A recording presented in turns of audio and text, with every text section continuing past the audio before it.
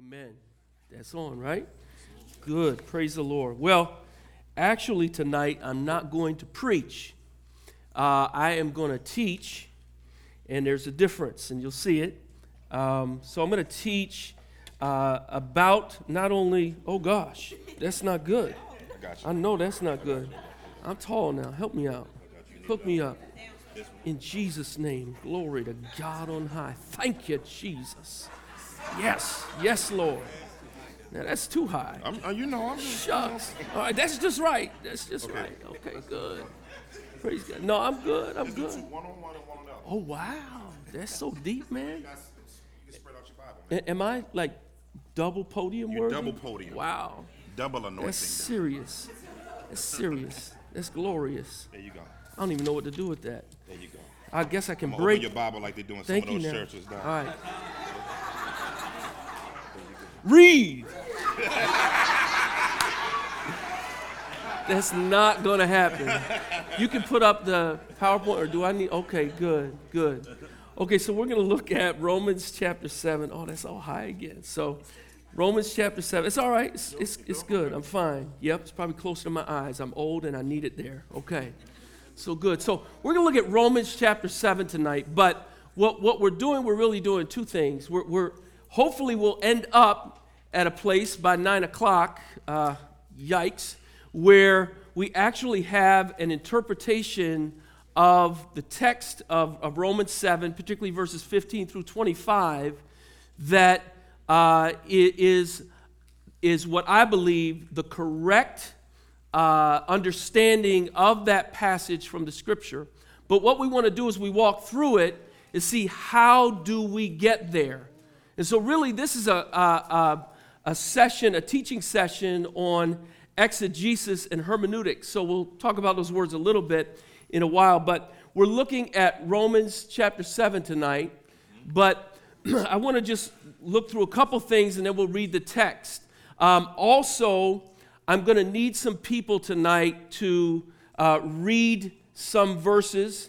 And so I don't want to do army volunteers while I have to say, you just volunteered. I want people to raise their hand. And then, this is very important, use your outside voice when you read the Scripture. Amen? So everyone can hear. Like my wife is a teacher. She's always telling the kids, use your inside voice. I'm telling you, use your outside voice. So we can hear you when you read a Scripture that we call on you for. So, the interpretive cycle, whenever we come to a text, we start with the interpreter. Yes, that is a picture of me from several years ago. But we not only start with ourselves as an interpreter of the text, we also start with our own presuppositions. That's not good or bad, it's just a reality, right? The sum total of what you maybe think you know about that text, your culture, your background, your knowledge base, all goes into, before you ever get to the text, that's inside of you, right? And then you come to the text. Now, that has a Bible there, but usually when we're talking about a text, we're talking about a small portion of the Bible, perhaps a verse, perhaps a chapter, usually a small section of Scripture. So we come to that text, and then we interpret it. Now, that's also a picture of me down there interpreting the text. If anyone of you have seen my wedding pictures, that kind of looks like me when I got married, except I had huge glasses. So we interpret. But that's all done, and we'll talk a lot tonight about context, because that's going to be critical in proper interpretation. And then we go back after that, and it is a cycle. If we're doing Bible study well, we're in not just interpreting a text once, but there's a cycle of that. And we'll look at that tonight. So some basic definitions as we get started. And by the way, if anyone wants this PowerPoint, I think it will be available on the website and on Facebook, and you can download it. So you don't have to try to write 8 million things. If you wanted to write them, you don't have to. So basic definitions to start with. First of all, exegesis. What is it? It is the systematic process of arriving at a correct understanding of the meaning of a particular text. So it's systematic, there's a procedure to it, and it is arriving at the correct understanding, not just any understanding. one of the things that drives me crazy is when people get together for Bible study and talk about, well, what it means to me is, I really don't care what it means to you. And I hope you don't care what it means to me. What we care about is what does it mean. So exegesis is attempting to find out exactly what the text means. And it means something particular. So that's from, it's a Greek word, compound word. Ex is a preposition, means out of. And then agis or agin, it means to lead or to draw. So when we talk about exegesis, the word is to draw out of the text what is already in there. And sometimes you may hear the word eisegesis, and we all do it sometimes. But eisegesis, the preposition eis is into. So it is reading into the scripture something that is not there. And that's something that whenever we come to the scripture, we've got to be very careful about doing that. And sometimes even as Christians who have a good understanding of doctrine, what can happen if we're not careful is we have our pet doctrines and we read that into everything else, right? So someone says, well, I'm a grace guy. I love the grace of God. And we're reading a scripture on the wrath of God and just saying, I just see grace right there. Here's how grace, you know. And not that grace isn't there in any way, but sometimes we need to be careful about reading into a particular scripture. What does that scripture mean? So we want to be careful with that. So let's go to the text, Romans chapter 7, and we're going to read these verses, 15 through 25, and I need 2 volunteers, 15 to 20. Who wants to get that for us in their outside voice? I see that hand, Josh. And then 21 through 25, where are we? We're right here. Okay, so stand up, read it nice and loud, all right?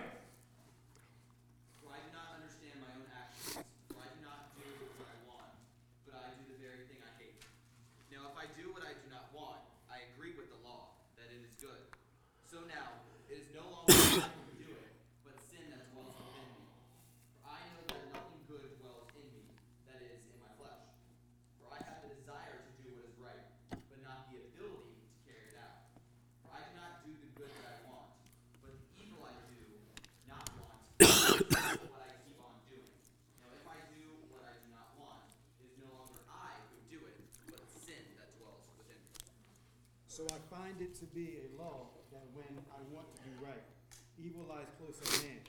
For I delight in the law of God in my inner being. But I see in my members another law, waging war against the law of my mind and making me captive to the law of sin that dwells in my members. Wretched man that I am, who will deliver me from this body of death? Thanks be to God through Jesus Christ our Lord. So then I myself serve the law of God with my mind. With my flesh, I serve the law of sin. Amen. I'm going to pray real briefly as we get into this. Father, we do ask for you to lead us and guide us through this. And Lord, increase our understanding of this text and also of how to come to your word rightly, we pray. In Jesus' name, amen. Amen. Amen. So we want to look at this text. Anyone read this text before? You've heard this text before? Pretty familiar text in a lot of ways. Let me just ask some of you, like, what are some of the interpretations you've heard of this text in the past? Just a couple people. 2 people. What's a basic interpretation of that text? Yes, Christian. My interpretation was, what it means to me was, okay, help me now. it's not really me, but it's the sin that's living in me that's actually doing these things that I'm really trying not to do, type thing. But that was my interpretation. So it's okay, cool. What does it mean to you, Josh?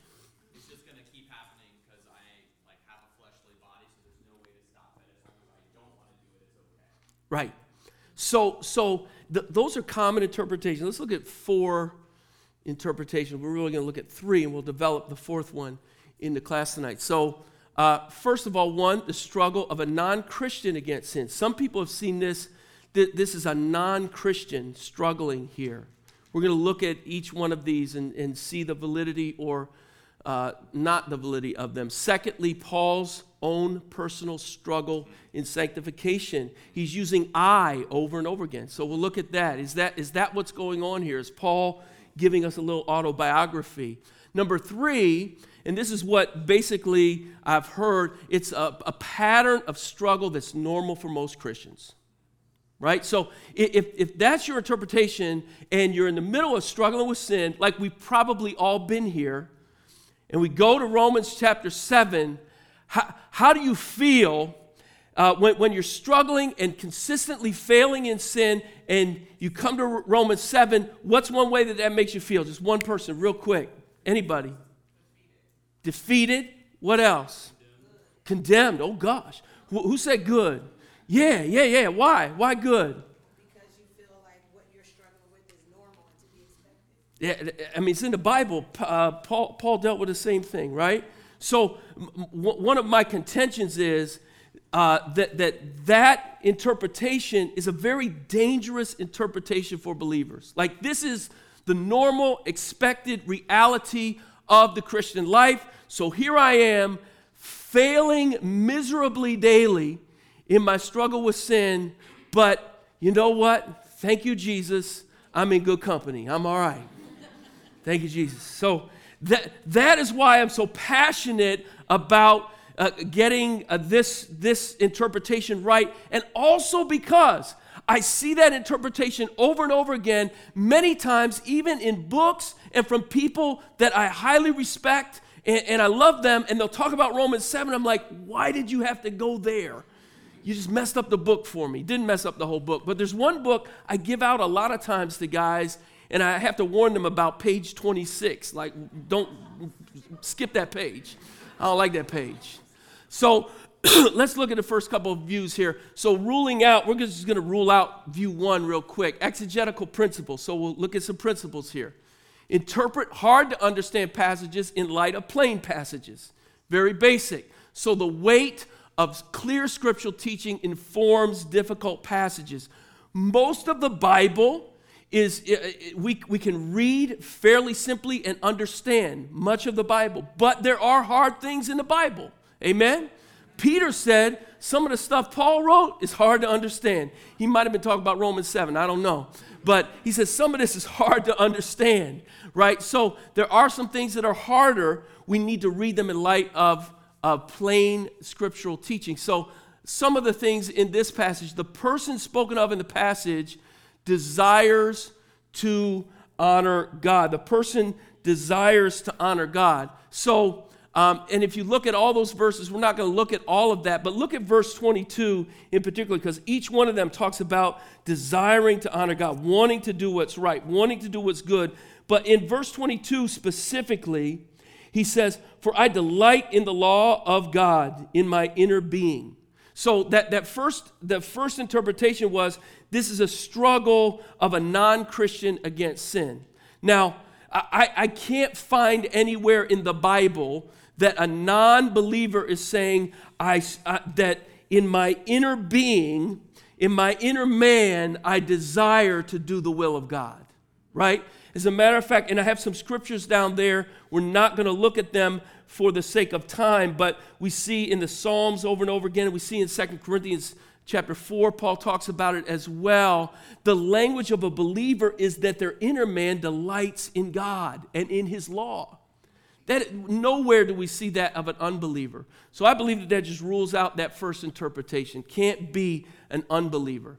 So the second view that we looked at, the second view is this is Paul's own struggle with sanctification. A little bit more difficult because there's some reasons that would favor this. Number one, Paul uses the personal pronoun I throughout the whole passage.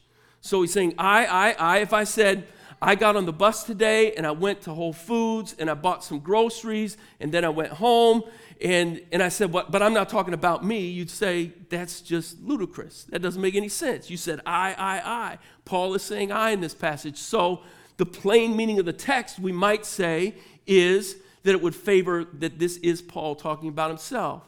And then lastly here, Paul does this sometimes in other passages where he talks about his own sinfulness. In 1 Timothy chapter 1, he calls himself the chief of sinners, right?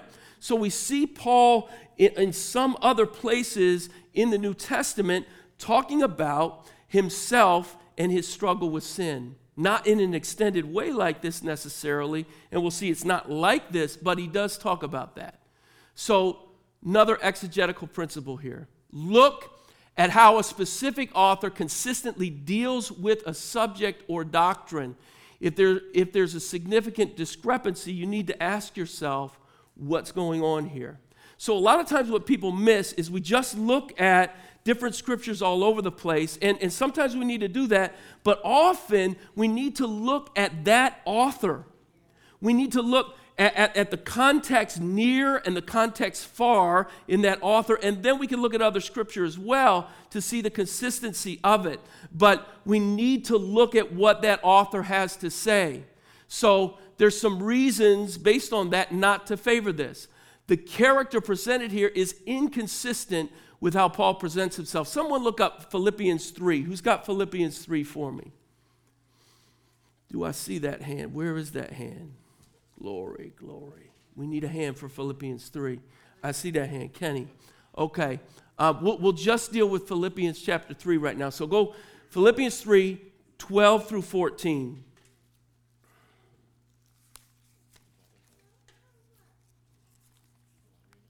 Not that I have already obtained this, or already perfect, but I press on to make it my own because Christ Jesus has made me his own. Brothers, I do not consider that I have made it my own, but one thing I do, forgetting what lies behind and straining forward to what lies ahead, I press on toward the goal for the price of the upward call in Jesus Christ. Okay. And actually, in the beginning of verse 12 there, he says, I haven't already obtained it. I'm not perfect, but I am pressing on towards the goal. You see a person here who is purposeful, who is making progress.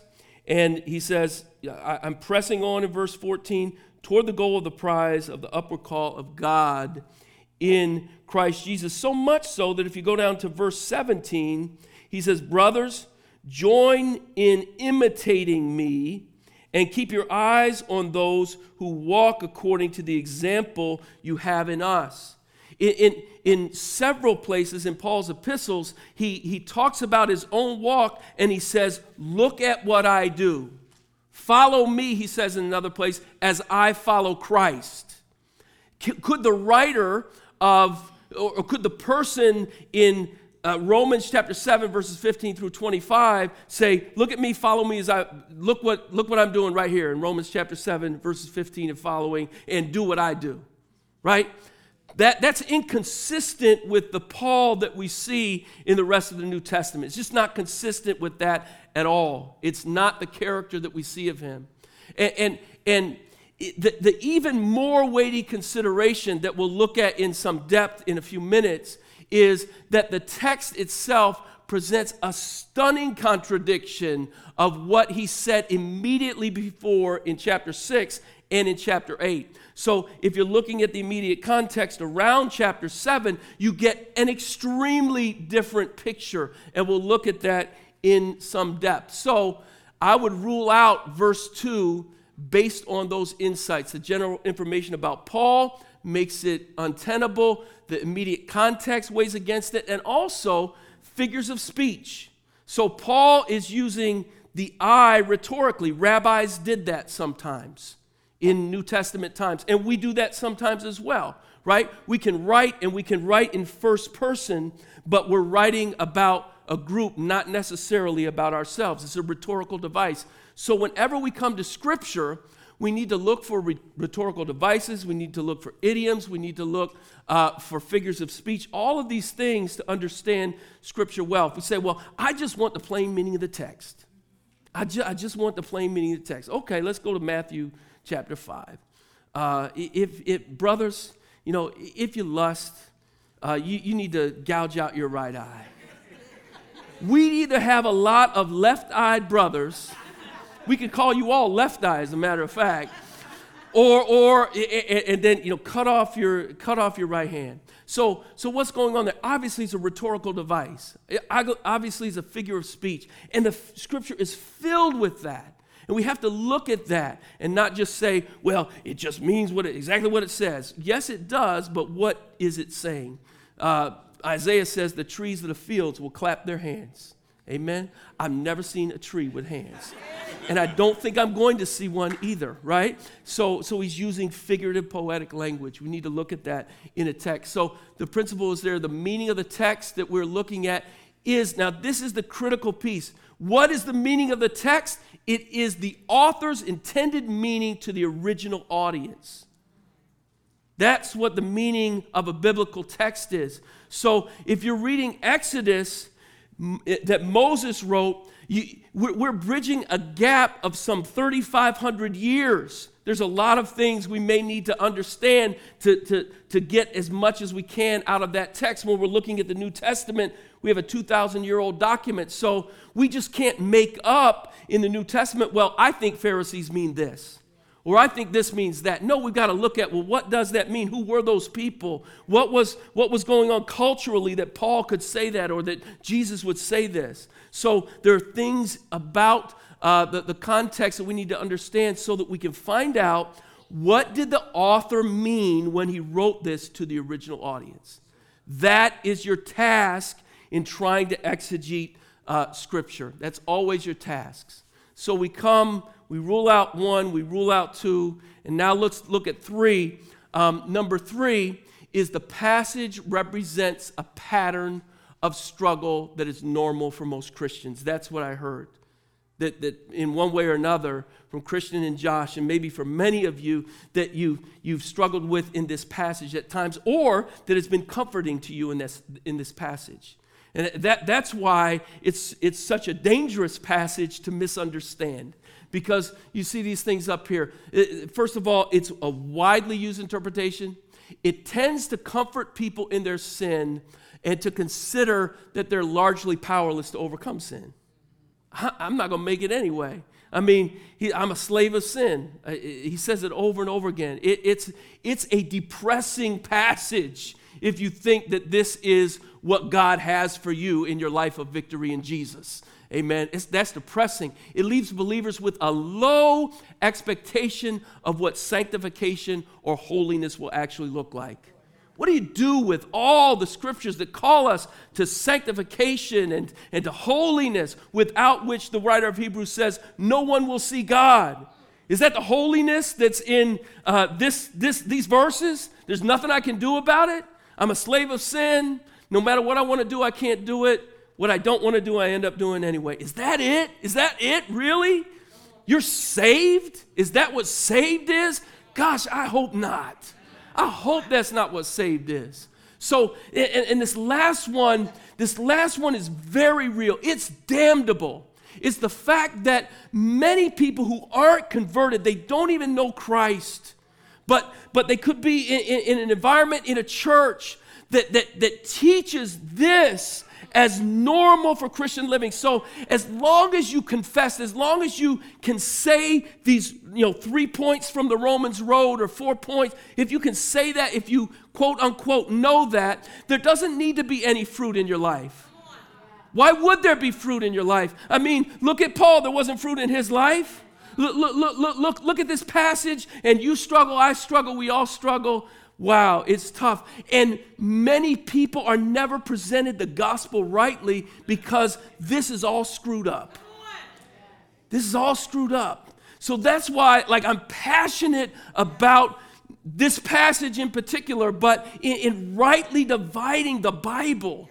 When we get it wrong, we mess ourselves up. And if we're teaching anyone else, and we are, all of you are, you're teaching people who are watching your life. That's why Paul says to Timothy, watch your life and doctrine, right? But for all of us, whether you're a preacher or not, unbelieving friends and family members, they're looking at you, and what are they learning? That's a question we have to ask ourselves. So that's why we want to make sure that we get this passage right. So here's a couple of principles here.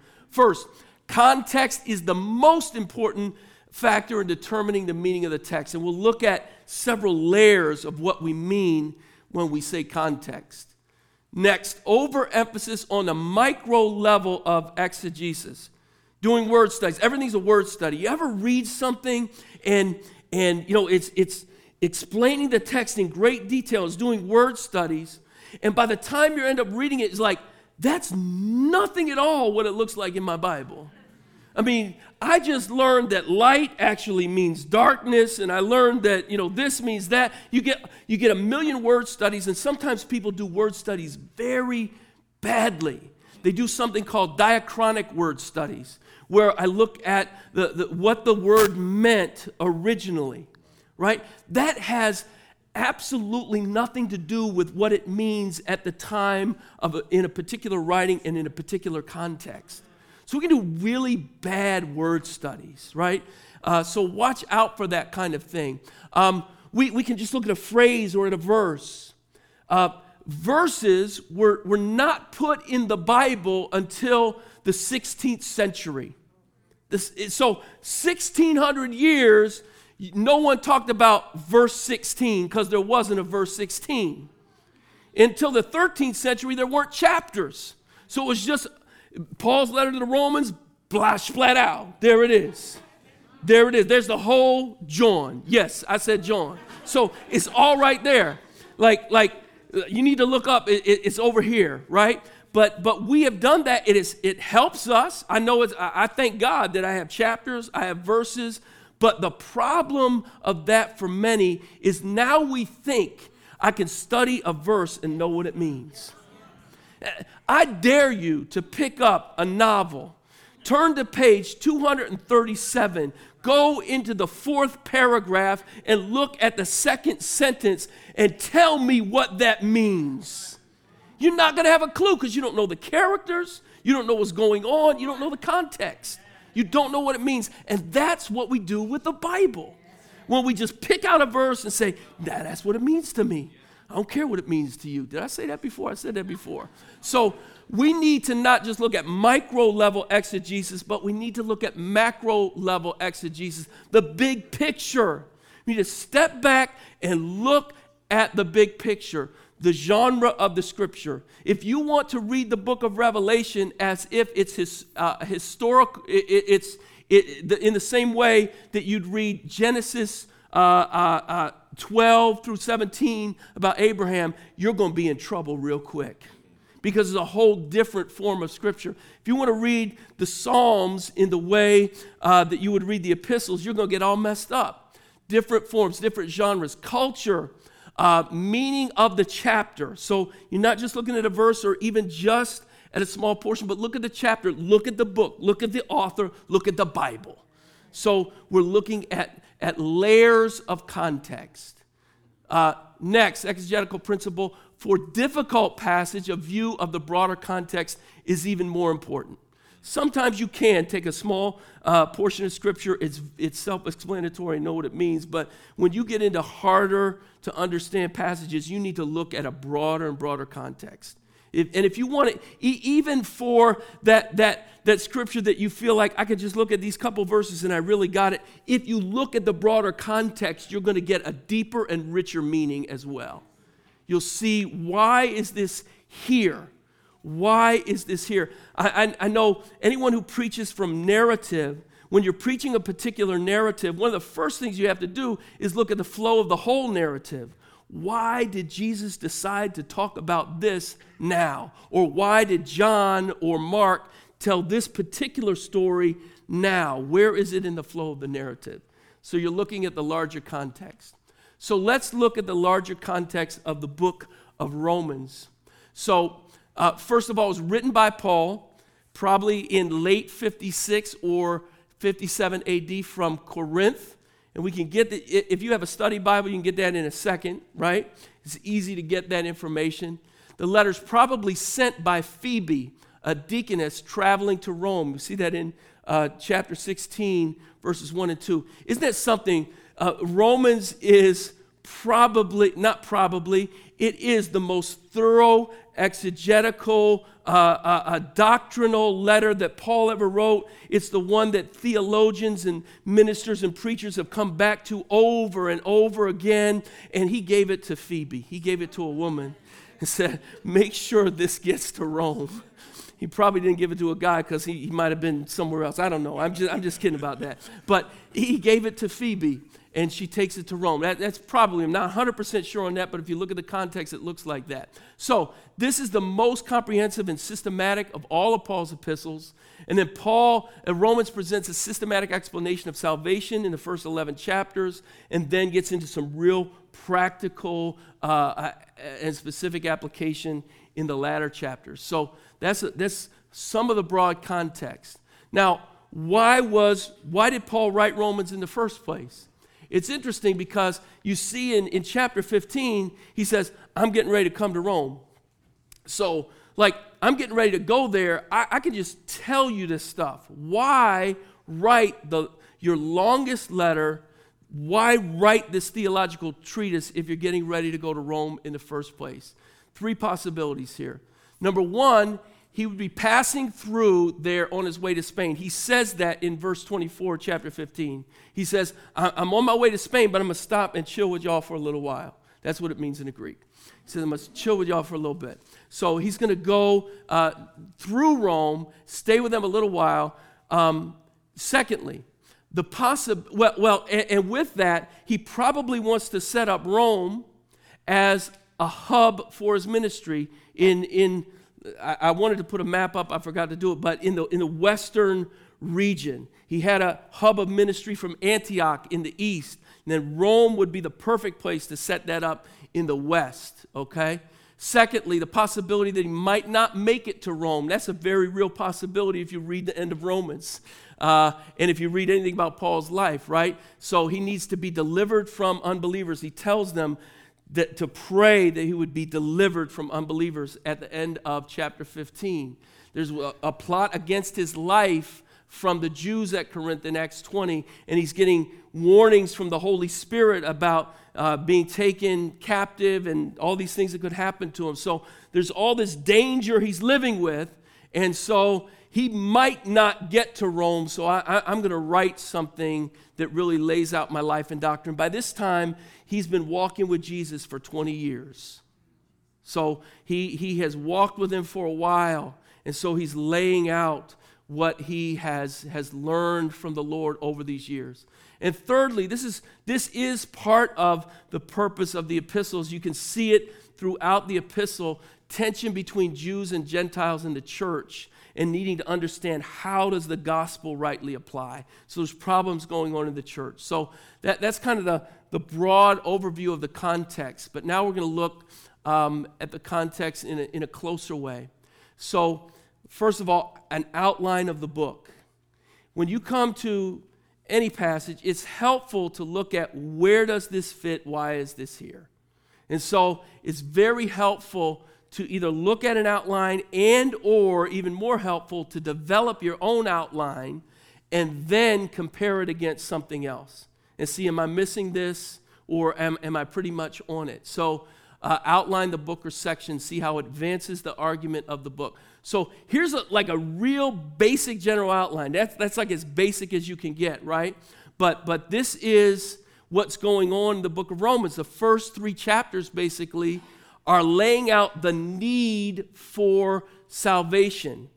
There is universal unrighteousness. Whether you're a Jew, whether you're a Gentile, we are all shut up under sin. And he lays out that case in those first 3 chapters and makes it really real. Let's look at in the middle of the 3rd chapter, verse 20, I think I want to look at. 3rd chapter and verse 20, as he's finishing up his argument on the unrighteousness of all mankind, he says, "For by works of the law, no human being will be justified in his sight, since through the law comes knowledge of sin." So he's going back to this idea of the law. He says, by the law, no one will be justified, because the law brings the knowledge of sin. And that's where he ends his argument about the universal unrighteousness of mankind and their need for salvation. Starting in verse 21 there and going through chapter 5, he's going to talk about the way of salvation. There's one way. You're all shut up under sin, but the way of salvation is righteousness that is given to you by another. It's imputed righteousness that comes from Jesus Christ, and he gives you his righteousness. He's the righteous one. You're unrighteous, and God is holy, and so if you're going to stand before him, you need to stand before him righteous. How can we do that? Jesus Christ died to give you his perfect righteousness. And he builds that case, and he talks about Abraham being justified not by his works but by his faith, and he lays out this case in chapters 3 through 5. Let's look at the end of chapter 5. At the end of chapter 5, I'll start at verse 20.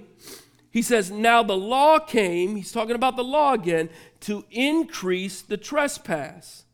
But where sin increased, grace abounded all the more, so that as sin reigned in death, grace also might reign through righteousness, leading to eternal life through Jesus Christ our Lord. It's interesting here again, as he gets to the end of this passage about the way of salvation, he's dealing with the law again.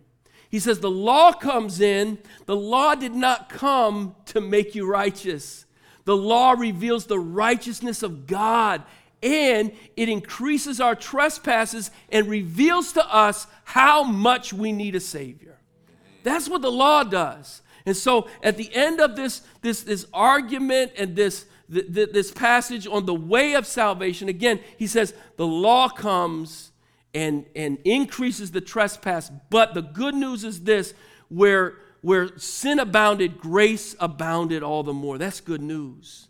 That's good news. And so in chapters 6 through 8, Paul is now going to talk about the effect of salvation. Salvation by grace, imparted righteousness. So God never meant in salvation just to give you a get out of hell free card. Live like the devil, but you got your card in your back pocket, and when that day comes, when that great and mighty day comes, I got my card, I'm good. That's not what salvation is. So it's imputed to us.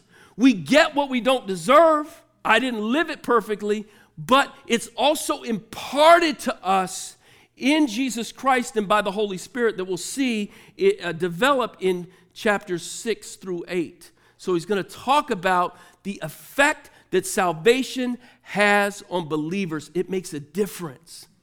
It makes us not only positionally before God holy ones, but it progressively makes us holy.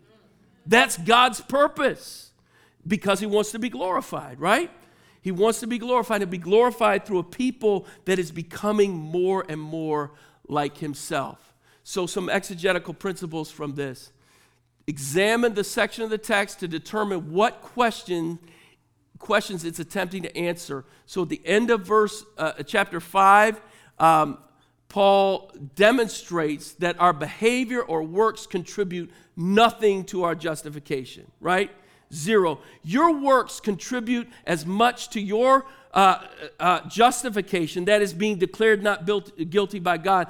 They add as much to that as they add to the creation of the sun, moon, and stars. Can you say, well, the sun exists because I was really, really good yesterday and I did my devotions? I don't think that's going to make your creation happen, right? Your good works has as much to do with your justification as creation of all that is. So it has nothing to do with it.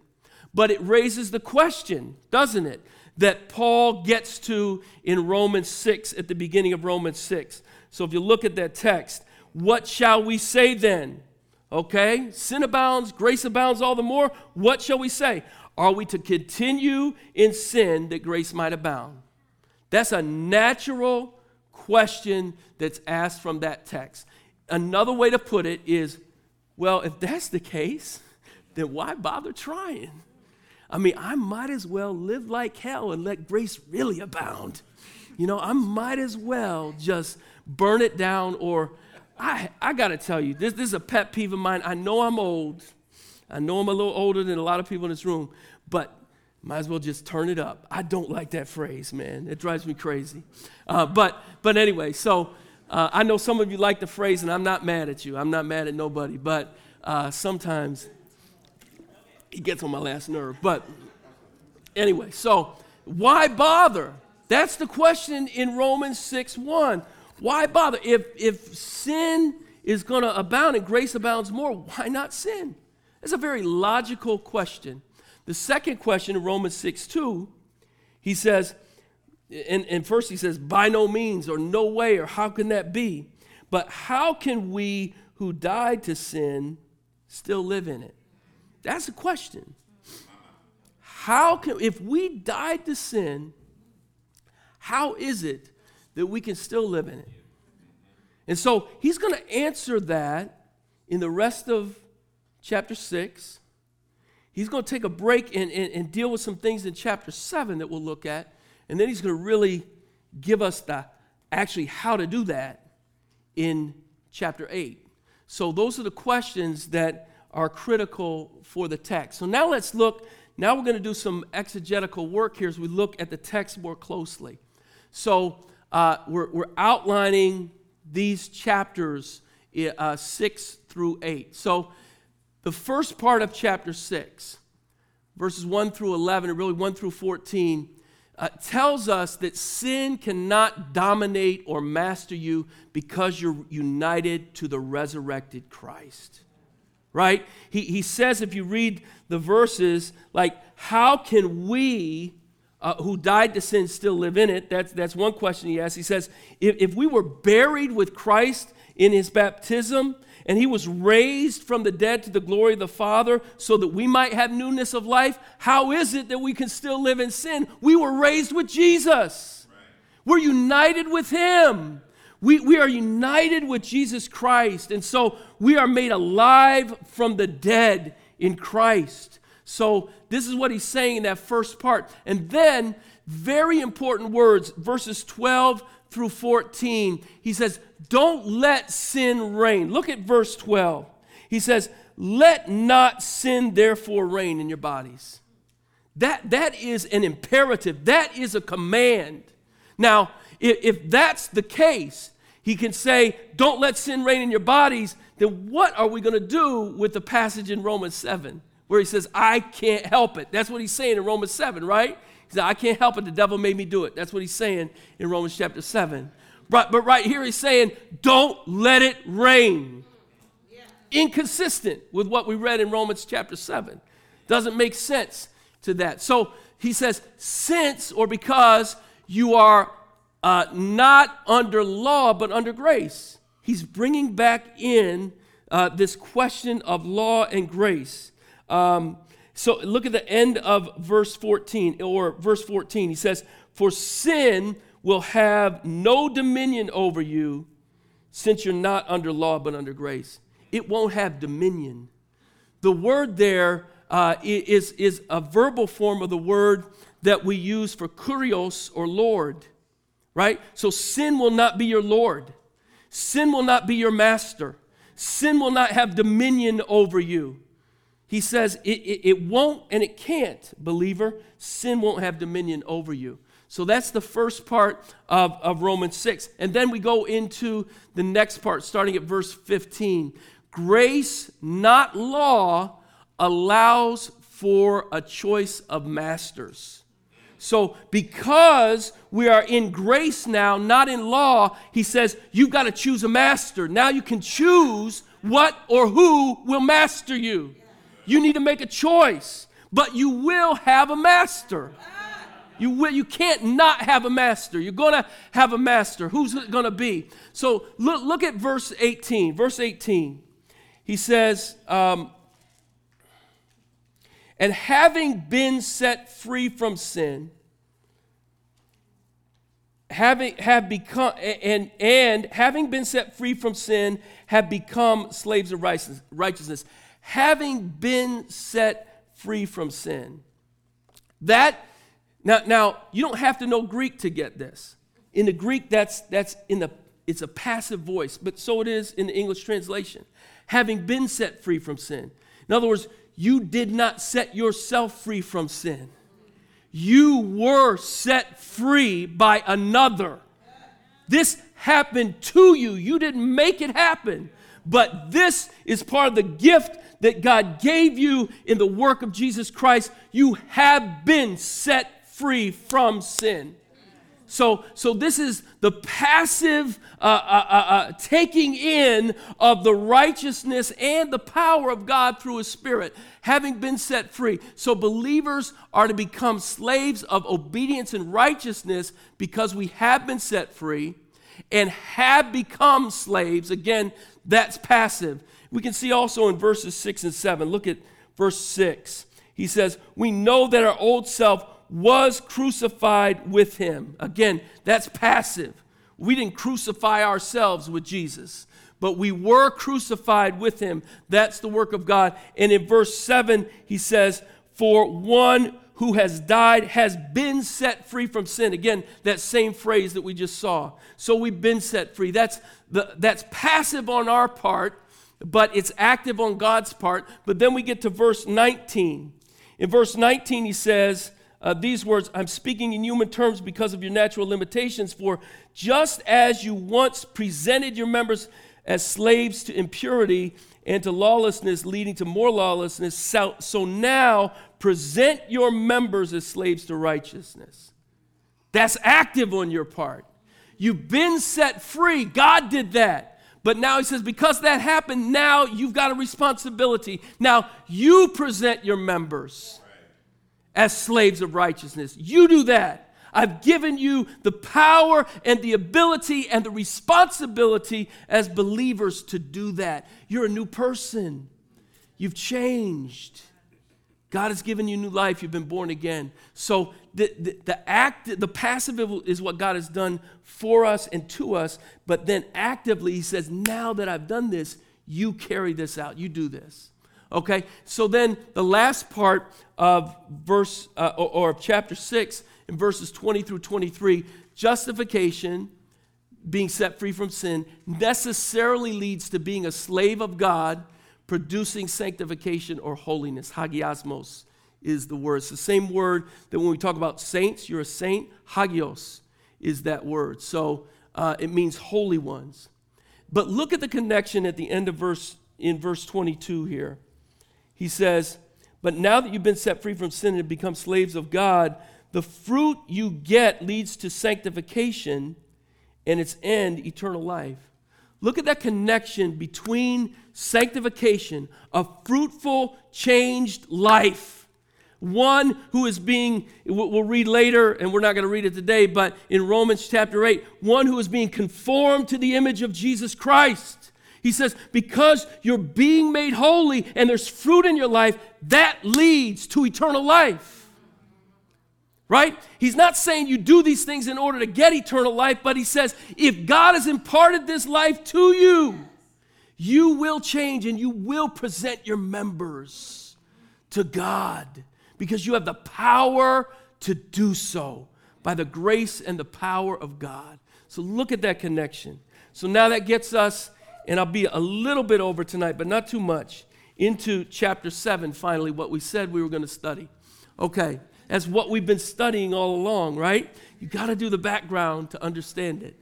So the first 6 verses are really interesting. We're not going to get into it much, but he demonstrates the inability of the law to help us live righteously. You've died to the law and now belong to another. Only by dying to the law can we serve in the new way of the Spirit, he says at the end of verse 6. The only place in Romans chapter 7 that the Spirit is mentioned.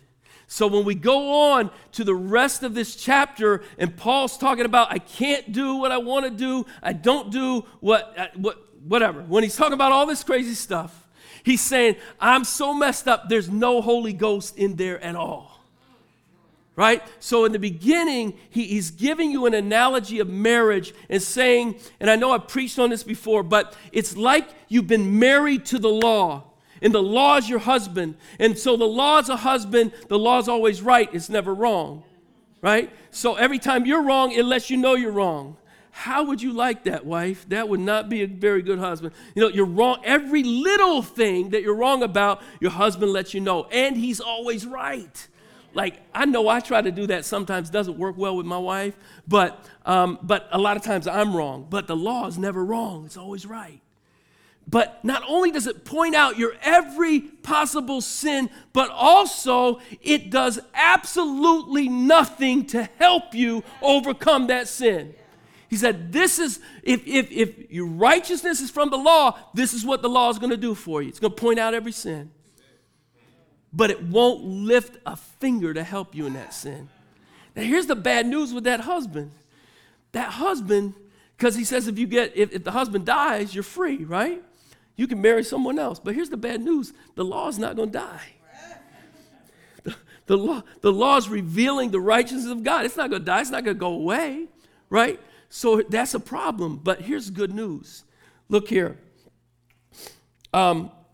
He says, but if her husband dies, she's free from that law. I'm sorry, I'm in the middle of verse 3. And if she marries another man, she's not an adulteress. But then he says in verse 4, likewise, my brothers, you also have died to the law through the body of Christ. See, the law didn't die, but you died. So if you're married, if you die, if you're born again some kind of way, now you can marry someone else. He said you were married to the law. The law didn't die, but you died. And now you can get a new husband. The law was not a very good husband. It wasn't helping you to change. It wasn't helping you to be transformed. It wasn't helping you to do anything good to honor God. But there's a new husband, and this husband's name is Grace. That's a weird name for a husband, by the way. Don't marry a man named Grace. But the husband now is the grace of Almighty God. That's the one now we come to. But now what he's going to do in the rest of chapter 7 is draw out for us what it looks like to try to be sanctified by the works of the law. How can I be transformed by the works of the law? So 7 through 14, the purpose of the law is given to demonstrate sinfulness. The good law, the law is good, reveals the bad, sinful, and weak flesh. The Holy Spirit is mentioned 0 times in verses 7 through 25. So as Paul is doing all this wrestle, there's no Holy Ghost that he's talking about at all. So in the verses that we came to, verses 15 through 20 and through 25, the plight of an awakened believer trying to be made holy by the law. That's what's going on here. What does it look like trying to be sanctified by living according to the law? A desire to do good meets with the weakness of our flesh.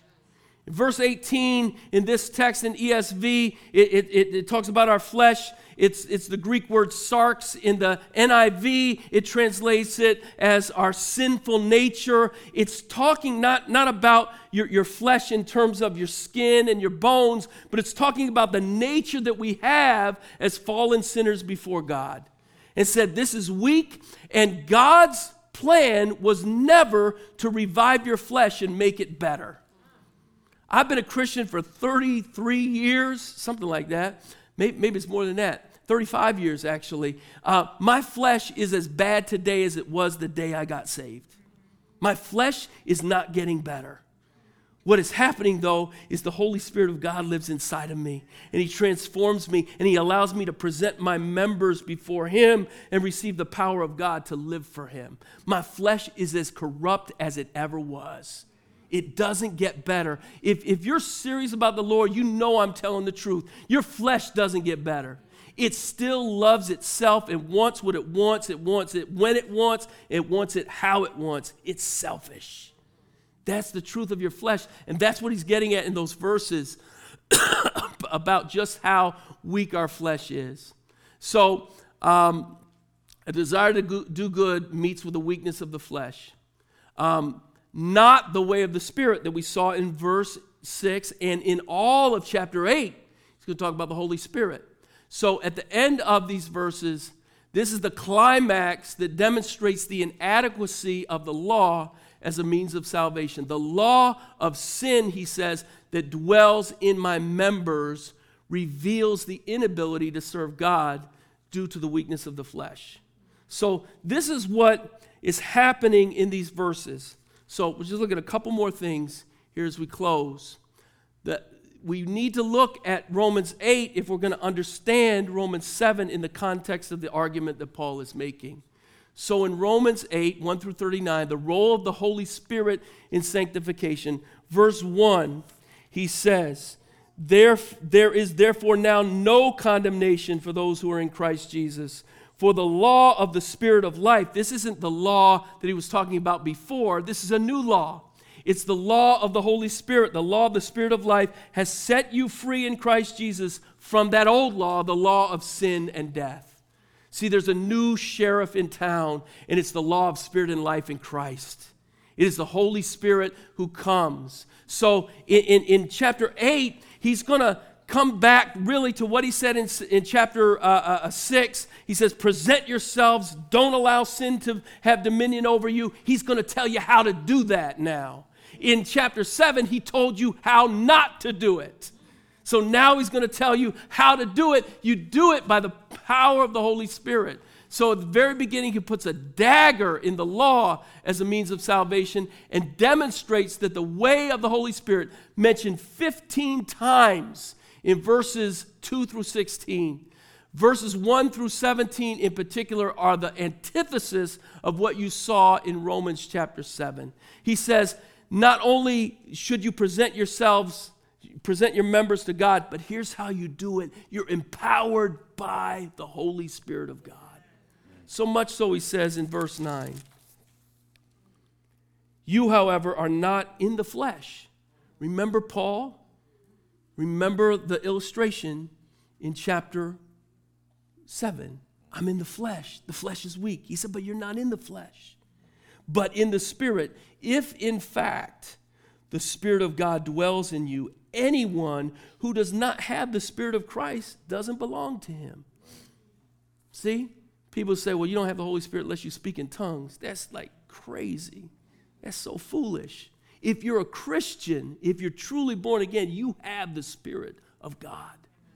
Because if he doesn't dwell in you, he says, you're not even in the family. So the good news to believers is he does dwell in you.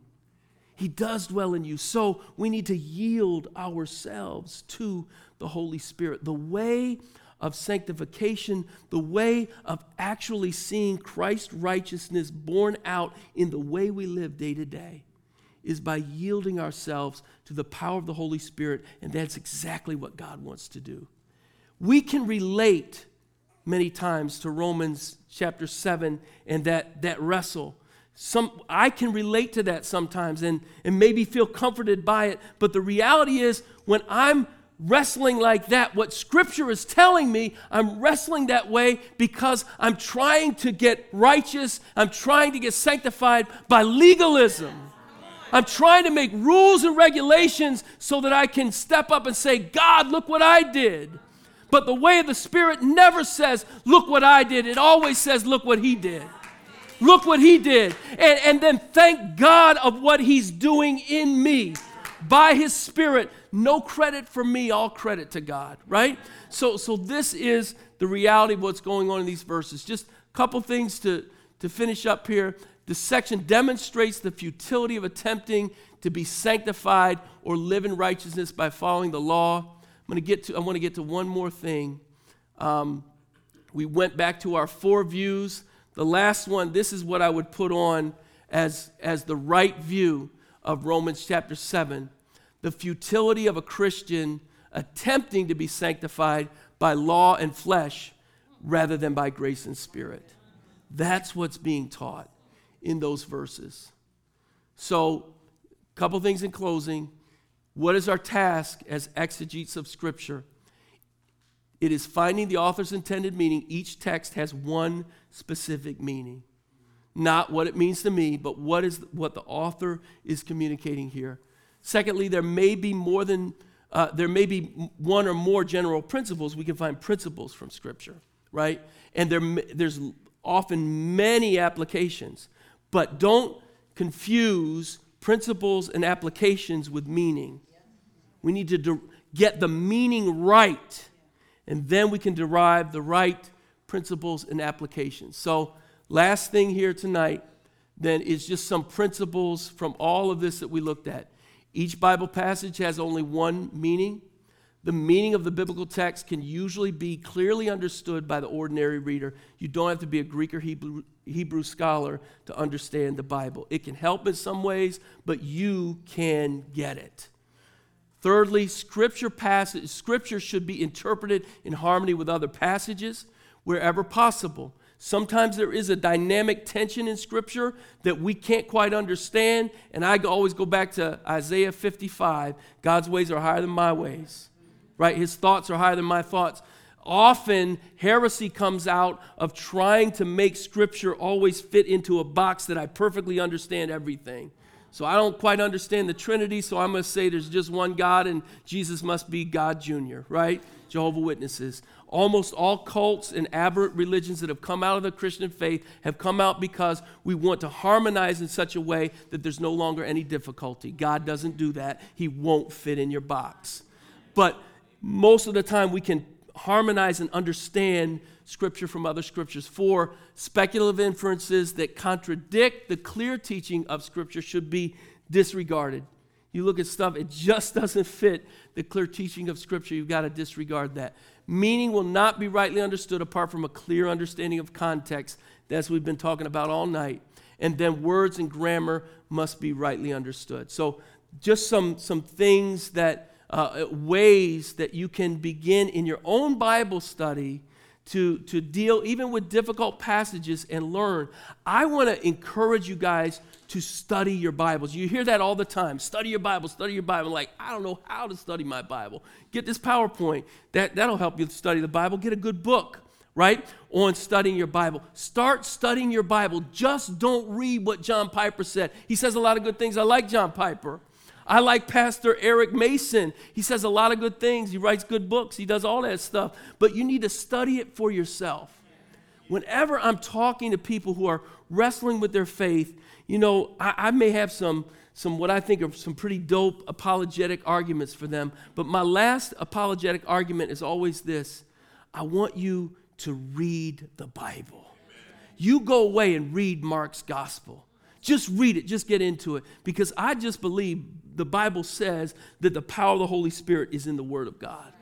If you start getting in that Word, God's going to get your heart. But for us as believers, that means not just a cursory reading. I did my daily bread today. I'm good to go.